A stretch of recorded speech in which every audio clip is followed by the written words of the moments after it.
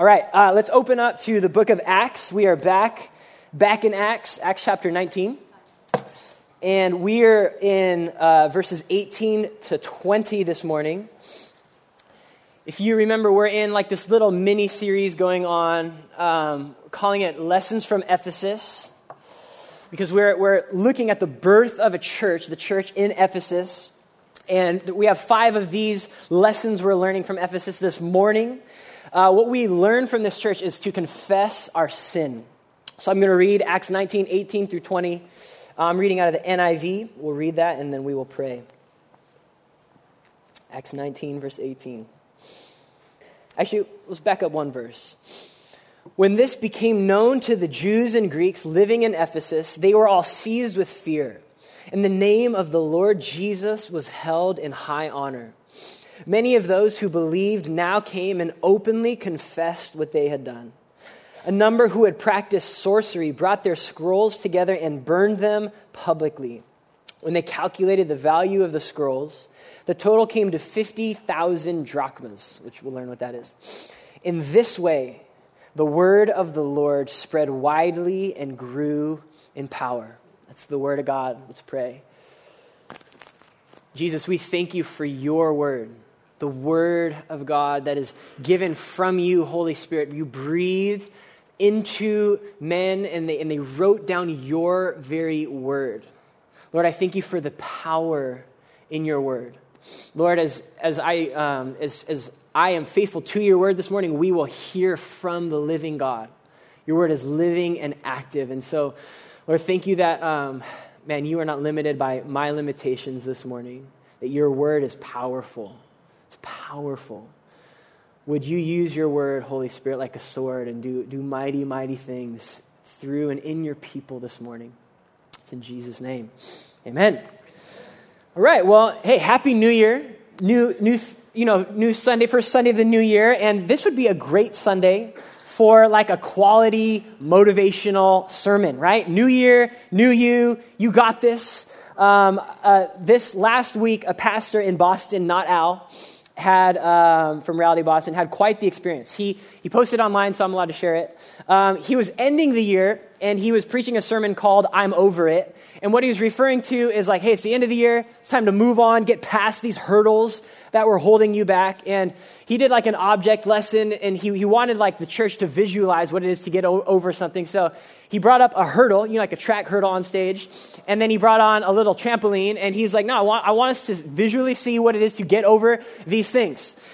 And so he runs and he jumps, and the trampoline slips, and he's in the air, and he lands on his head on the stage. He gets back up. God preserved him. He preaches the rest of the sermon. But here's the point.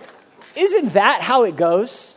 Isn't that, listen, hey, new year, new you. I got the everyone. Watch me go. The next minute, you're on your head.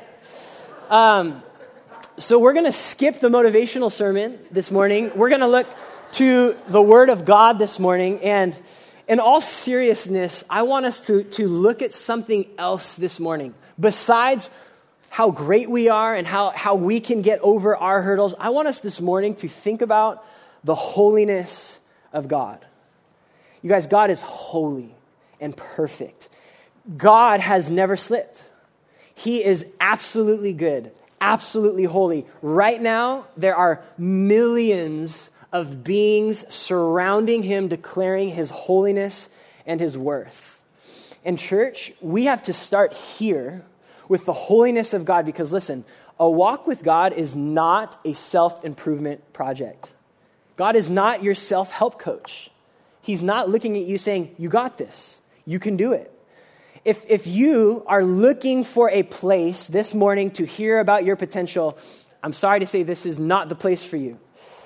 In fact, you don't need this place for that message. Go on every best-selling book.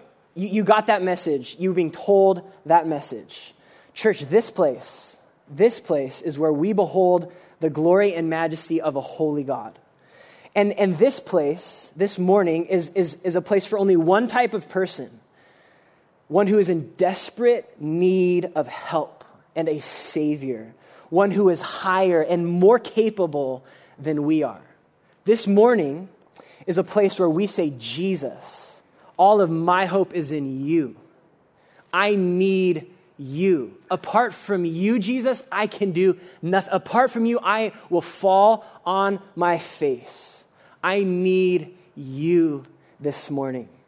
And you know what? The mark of a true, mature Christian is one who knows, is very familiar with their own weakness, who knows how to throw themselves at the mercy of God. That is the mark of maturity.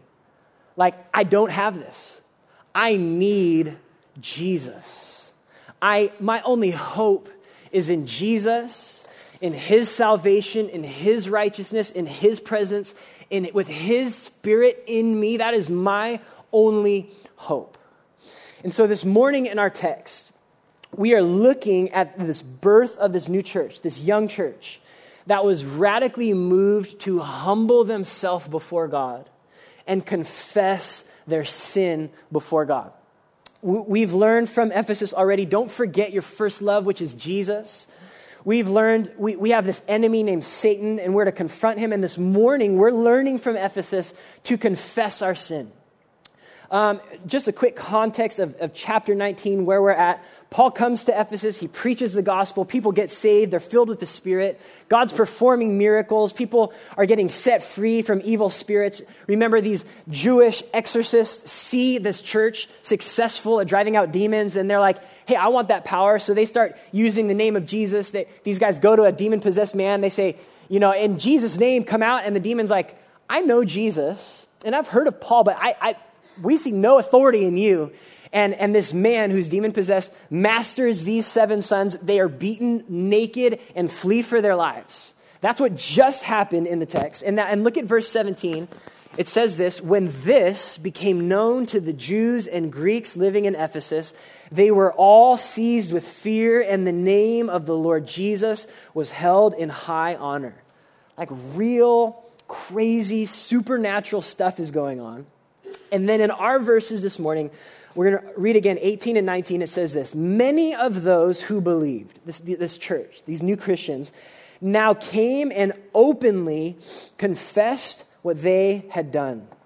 A number who had practiced sorcery brought their scrolls together and burned them publicly. Now, real quick, I want us to notice 2 things. Number 1, they openly confessed their sin. Like openly. And this wasn't like, sometimes I lose my temper. This was like, I'm a witch. Like I perform spells and curses on people.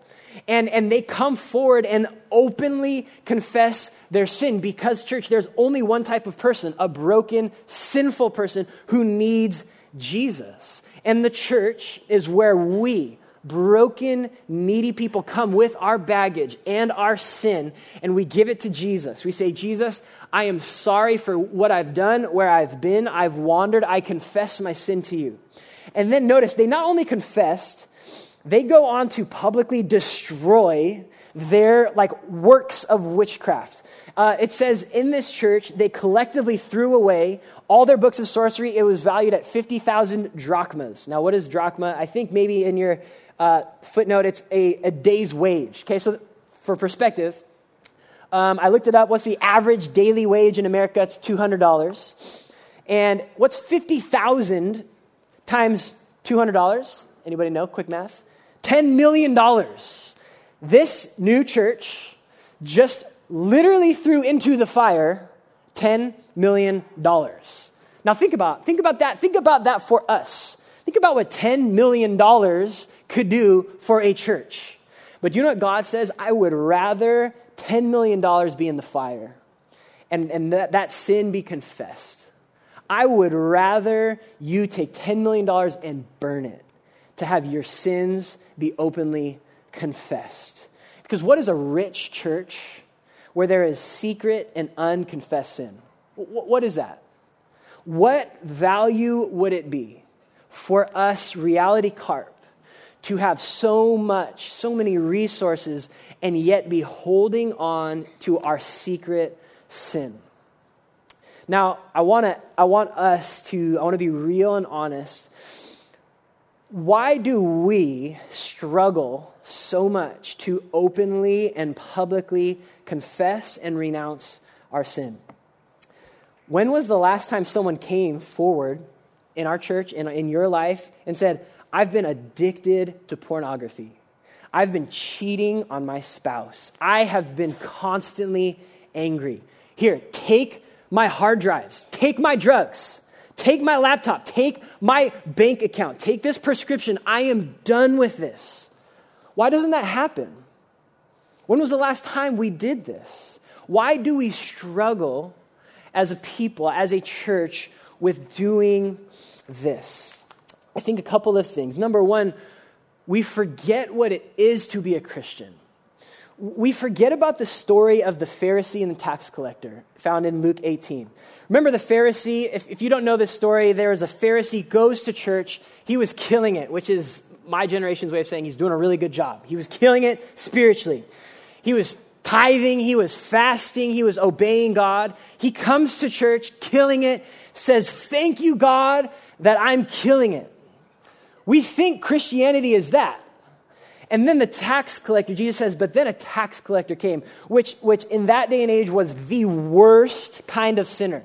This guy sold his soul to the Romans. He's robbing his people, giving it to the Romans. A tax collector comes, and Jesus says he stood far off. He wouldn't even lift his eyes to heaven, and he simply says, have mercy on me, O God, a sinner. And you know what Jesus says? He says this, I tell you that this man, rather than the other, went home justified before God. For all those who exalt themselves will be humbled, and those who humble themselves will be exalted. Church, to walk with God is to humble yourself and daily cling to the mercy of God. To walk with God is not to be killing it spiritually. To walk with God is not, man, I read the Bible plan, I'm tithing. That's not the point. That's not the story of this book. In fact, we will see together, nobody was able to pull it off. Nobody. Because that's not the story. The story is we fall so short. Have mercy on us, O God. And God says, to those who humble themselves, I will exalt them. I will give them my grace and my mercy. I think we forget what this whole thing is about. And I've noticed something else that's missing from our conversations about sin and confession. I've noticed as a church, we're very good and aware that we have an enemy, Satan. We're good at that. And we know that we get, assaulted by Satan. But we've forgotten something that doesn't come up in our conversations when it comes to talking about our sin. And I want us to remember something so important the Bible talks about, and it's this. It's the doctrine of indwelling sin. Okay, this is how the story typically goes. I'm going to use myself as an example. This is real, but this represents conversations I've had with junior hires, high schoolers, college students, and adults. This is how the conversation goes. And I'll do it for myself. In my youth, this is true, I was introduced to many sins. 5th grade, I was introduced to pornography. All through junior high, high school, college, I continued to walk in sexual sin. I knew it was wrong, and I tell myself, God, I'm sorry, I'm done, I'm never going to do that again, and I just wouldn't have success. Then in my last year of college, the Lord did a really powerful work in my life. And he met me, and all of a sudden, I had like radical love for the Lord and his word, and like all of a sudden my sin seemed gross, and I genuinely didn't want it. And I had this like new success in fighting my sin that I never had before. And I thought to myself, this is it. I am done with this sin. I am healed. I've been delivered. I don't struggle with this anymore. And that was true for many years. But as time went on, as years went by, this old sin would rear its head in me. A temptation would kind of come out of nowhere, and then I would stumble in it, and then I would be like, wait, I thought this was done. And then I'd fight it off, and I'd have success, and then maybe a year would go by, and then maybe the temptation, and then I would stumble. And here's what I've noticed in myself and in us. We have extreme confusion and discouragement at this moment. Why am I still struggling with this? I thought this was done. I thought I was past this. I thought the Lord delivered me from this. I thought the Spirit of God in me would completely remove all of my desires for sin. Am I not saved? Am I getting something wrong? And this is the question that I have come across in my life and in others' lives. And I think we have some confusion about what it is to walk with Jesus with this idea of indwelling sin. And again, we know about the enemy. Sometimes we're like, you know what? No, it's just the enemy and he's messing with me. And that's true. We're familiar with the filling and baptism of the Spirit. Hey, you just need to be filled with the Spirit. That's true. But there's another truth that the Bible, it's a tool actually the Bible gives us to understand ourself and what's going on. It's what the Bible refers to as our flesh, or the old man, or what smart theologians call the doctrine of indwelling sin.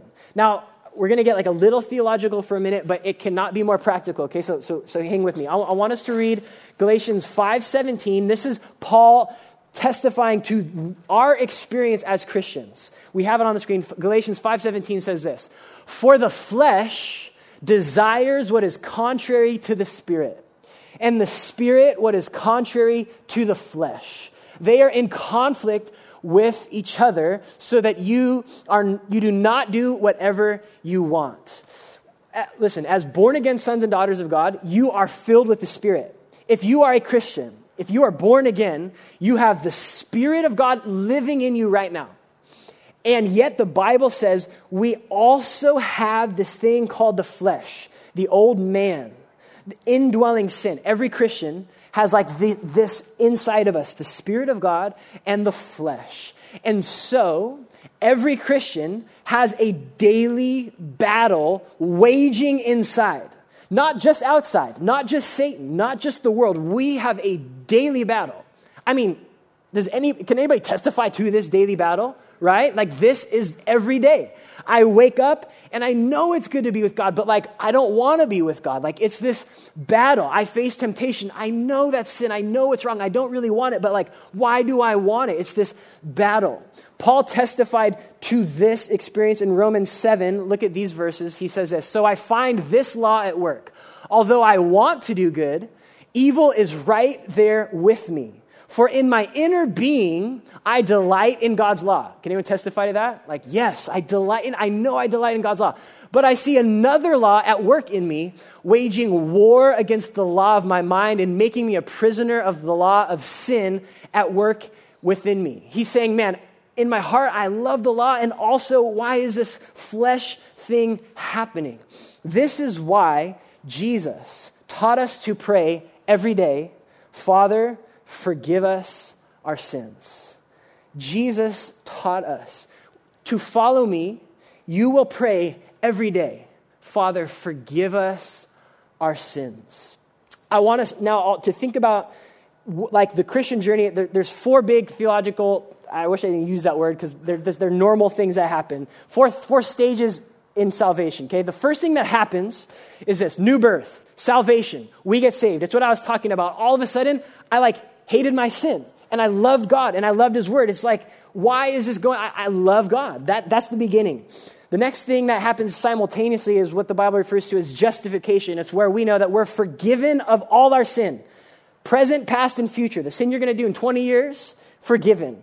And we are declared righteous before God. So Jesus paid it all. All my debts are gone. Thank you, Jesus.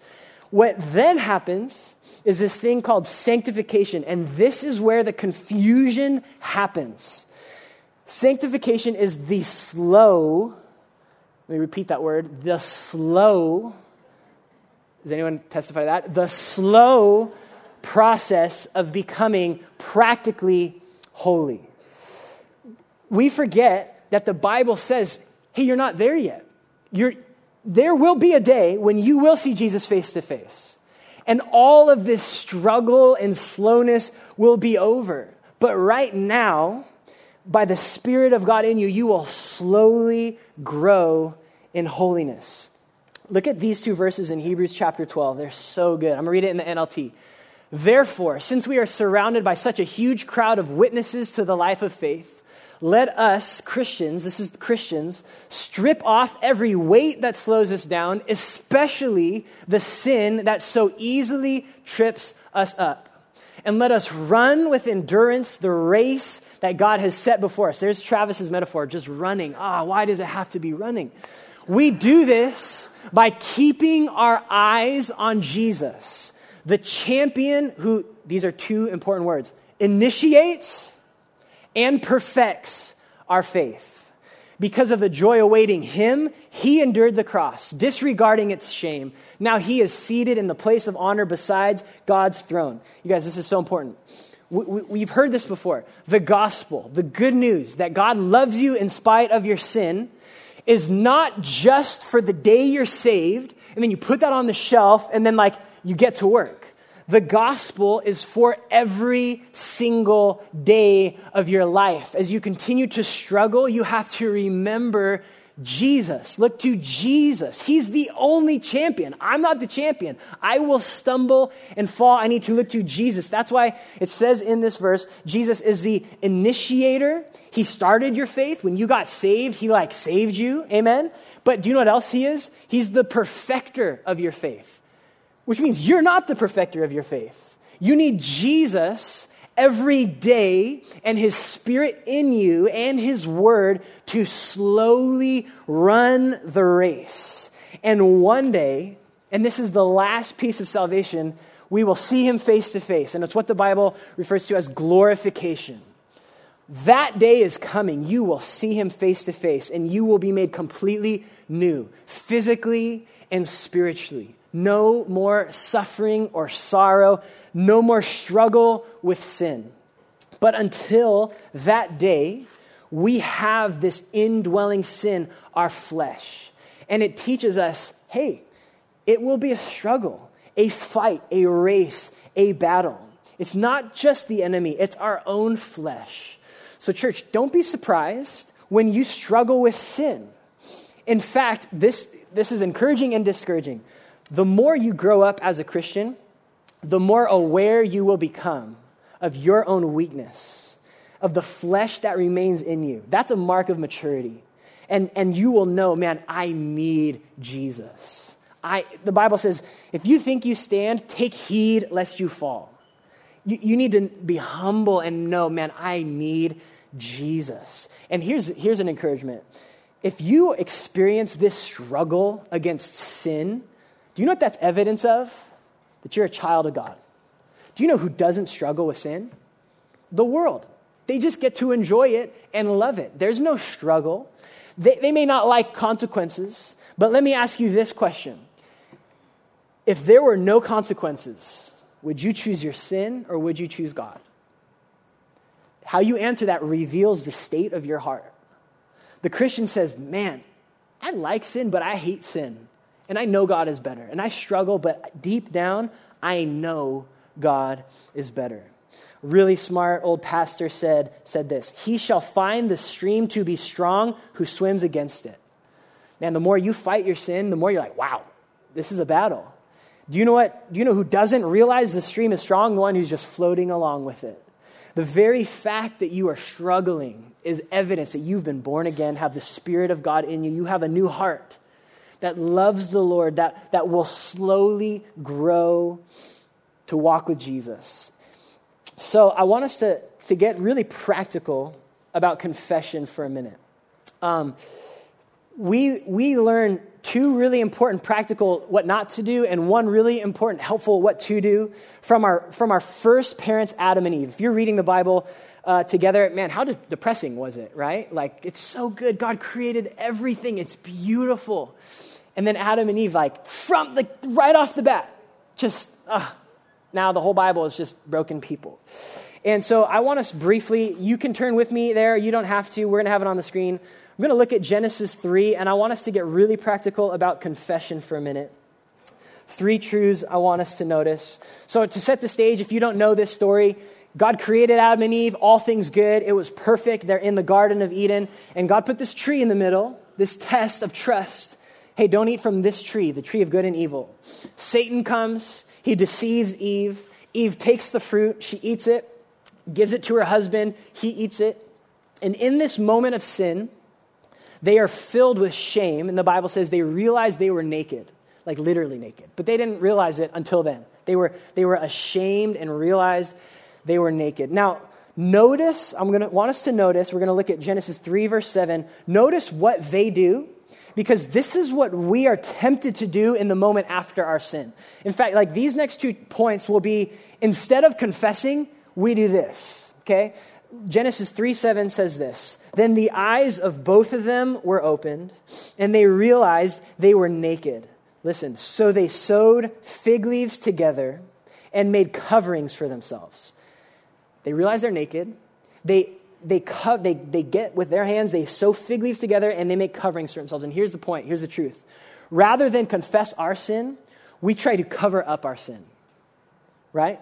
They sewed fig leaves together and made coverings for themselves. They were naked and ashamed. When we sin, we feel that shame. We feel naked. And we will be tempted in that moment, rather than confess our sin, to take whatever resources we have and to cover ourselves up with our own fig leaves, so to speak. They knew they sinned, but they wanted to cover themselves. Church, we are tempted to do the very same thing. When we sin, we feel exposed. And so we try to cover ourselves. Maybe it's positive thinking, oh, it's not that bad, sweep it under the rug. Maybe for some of us, like myself, we try to cover our bad works with good works. Oh, do you know what? I'm just going to go serve at church, and I'm going to feel better about myself. You know, I'm kind of like balancing the scales. And they were hiding from one another as they're covering. When we cover ourselves, we're hiding. We're, in a sense, even lying to God and one another. A pastor named Dietrich Bonhoeffer in World War II wrote about this concept. Listen to what he says. "Sin demands to have a man by himself. It withdraws him from the community. The more isolated a person is, the more destructive will be the power of sin over him." We just kind of run and hide, and we cover up our sin. So I want to ask us, church, together, all of us, what are you covering up that needs to be confessed and shared? Husbands and wives, is there something you are not sharing with one another?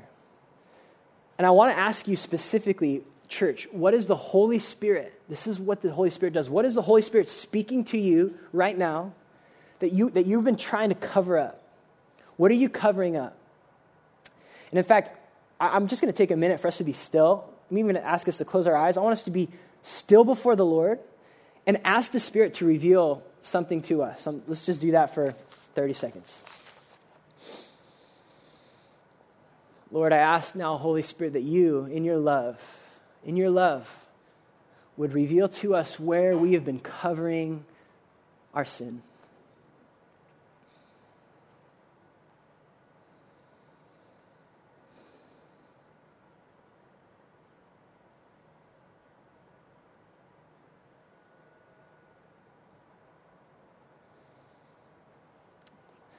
All right, the next point comes in the next verse, Genesis 3, verse 8. This is the next thing we do. It says this, "Then the man and his wife heard the sound of the Lord God as he was walking in the garden in the cool of the day, and they hid themselves from the Lord God among the trees of the garden." Not only do we cover ourselves, we run from God.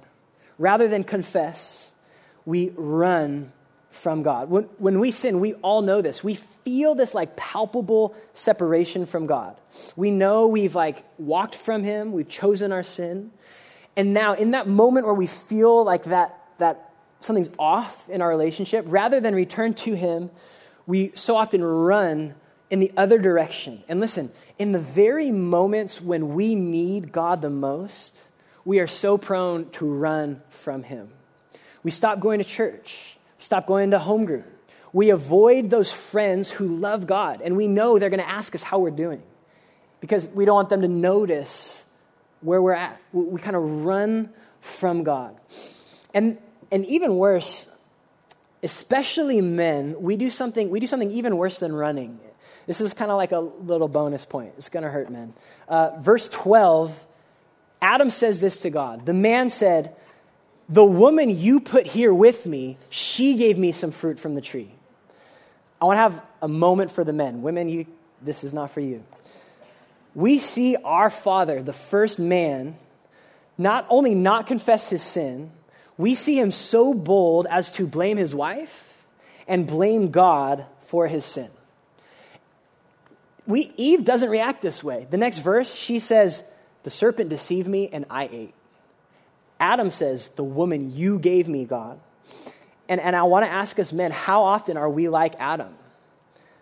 Some of you are in sin and you're blaming your wife for your sin. Or worse, you're blaming God for the circumstances you find yourself in. And I just, with love for you, I want to say, don't be like Adam. Own your sin. Confess it. Don't blame somebody else, what they've done to you.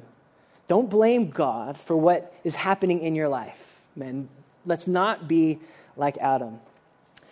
And now the third and incredible truth we learn about confession in Genesis 3 is this: God pursues sinners like us. Church, God pursues sinners like us.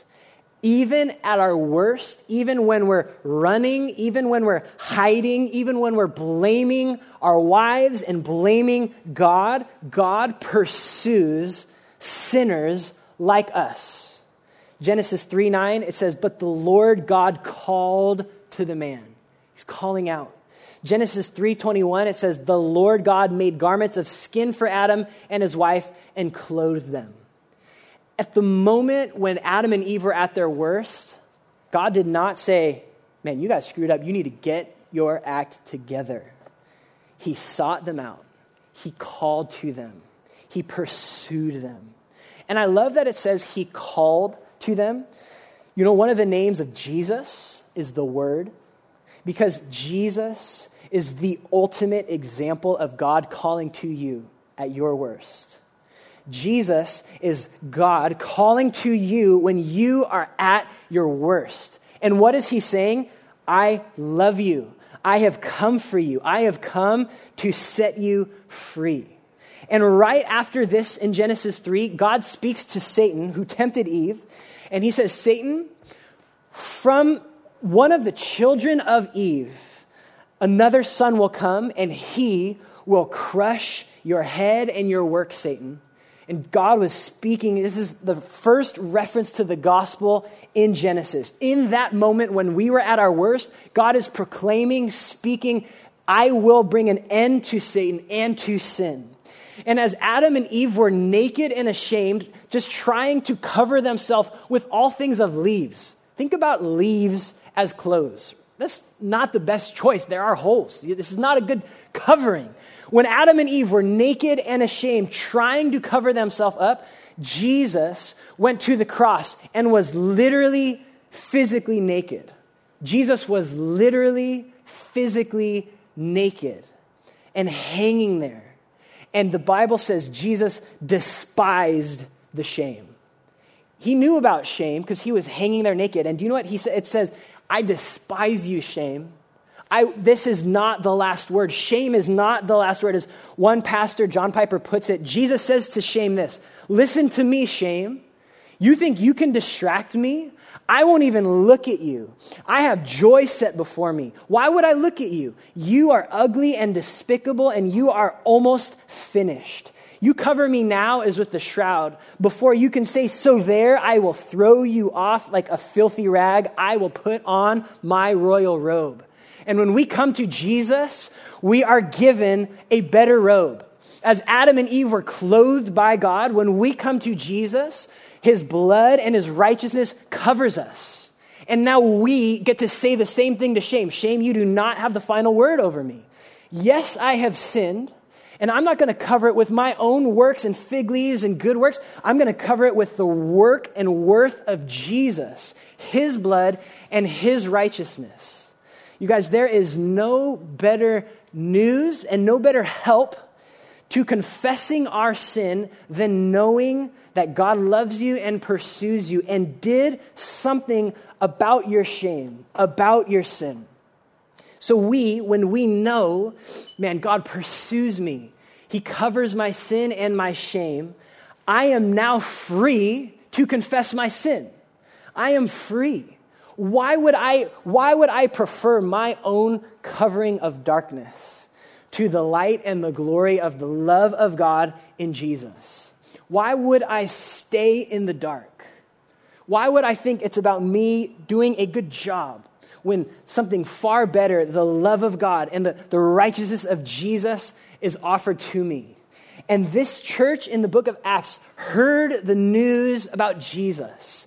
And they were witches, they were doing evil things, and they heard of the love of Jesus, and they said, I can be free. I can come to the light. I don't need to be ashamed. I can despise the shame because Jesus took my shame for me. I can openly confess. I will give up whatever I need to give up so that I can walk in the light with Jesus. And so the text in Acts 19, verse 20, it ends with this promise, this encouragement. In this way, the word of the Lord spread widely and grew in power.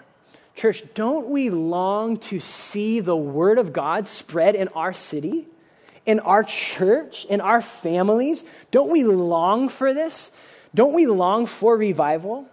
Do you know where revival starts, church? It starts with us confessing our sin, being real with God and one another, because we're safe because of the blood of Jesus. In fact, those who have studied revivals say revival starts first with prayer, and then before revival, it starts with those who are radically, publicly confessing their sin. If you study revival, that happens before revival happens. People getting right before the Lord. Look at what God says, 2 Chronicles 7:14. This is like the great revival passage. He says this, if my people who are called by my name will humble themselves and pray and seek my face, and here it is, and turn from their wicked ways, then I will hear from heaven and I will forgive their sin and will heal their land. Man, we are really, really guilty as American Christians of blaming the wickedness of America. And God says that's just not how revival happens. It doesn't start with them getting right. It starts with my people humbling themselves and turning from their wickedness. Like the problem with America is not America. It is when we do not confess our sin. When the people of God who have the grace of God, when we will not confess. Why would we expect the world to be different when we won't confess our own sin? When we don't confess our sin, it's like we're saying, I don't believe the blood of Jesus is enough for me. I don't believe it's enough. I'm going to cover it myself. So church, I'm going to invite the band up right now, and I'm going to call us to be doers of the word today. Not hearers, not I agree with that, oh, that was convicting. No, none of that, for real. I'm going to call you to obey Jesus and to confess your sin with your mouth this morning. We're going to have a prayer team up here. We're going to have pastors up here. The church says you are able to minister to one another. You are all priests of God. And I'm going to ask the church to do this, to confess our sin. And if you are hearing someone confess their sin, there may be many things you may be tempted to do. Speak, hey, it's okay, or me too, or, have a counseling session. But what I'm going to ask you to do is to simply speak the blood of Jesus over them. You are forgiven. You are loved, beloved son and daughter of God. When God looks at you, he sees the blood of Jesus, and he loves you. That's what I simply just to speak the blood of Jesus. You guys, after confession, I want to testify to this, comes great joy and freedom. When we confess our sins, the Bible says we are healed. when we confess our sins, there is radical joy and radical freedom. I have seen people, my dear friends, with tears in their eyes, as the Spirit of God moves them to confess, like they're like back to when it started. Like, man, I just love Jesus. I love him. I love his word. I don't want my sin. Church, we who know Jesus are no longer in chains. The blood of Jesus breaks chains. We're no longer truly addicted. We're no longer truly in bondage. The blood of Jesus is over us. Yet some of us walk back in our cell, put on our chains, and be like, there's nothing I can do. Confession is calling that out. Nope, I've walked back in my cell. I don't want that. I repent. I want Jesus. And then receiving, as the prodigal son did, the embrace of the Father. Man, that, you guys, that is waiting for you this morning. That sense of the Father's embrace comes as we return to him and receive his love. So Jesus, I ask right now you would radically move and pour out your Spirit, and that we would be a church that's a real church. That doesn't just come to church, but that is the church that obeys you, Jesus. That not only hates our sin, but confesses our sin. And Holy Spirit, I just confess, we confess, without you, we can't do it. We won't do it. So please move, Holy Spirit. Please move. Right now, I'm praying, please, Lord, please would you move? Would you move us to turn from our wicked ways, to confess our sin, to cling to the blood of Jesus, that healing and refreshing would come to us. Lord, I really believe that there is unbelievable joy on the other side of confession. There's unbelievable freedom on the other side of our confession. So would we now, to the person on the prayer team, or a pastor, or a friend, or a spouse, would we confess with our tongues, man, I've sinned. Here's specifically how I've sinned, and I repent. Please lead us. Please, Holy Spirit, move in your church. God, I specifically also pray for those who've been doing this a long time, who think, this is a great message for them, sinners. Those like myself, Lord, who are like the Pharisee. Thank you, God, I don't struggle anymore. Thank you, God, I'm killing it. Would you please convict those of us with spiritual pride to confess our spiritual pride? Would we together humble ourselves before you, that we would be healed?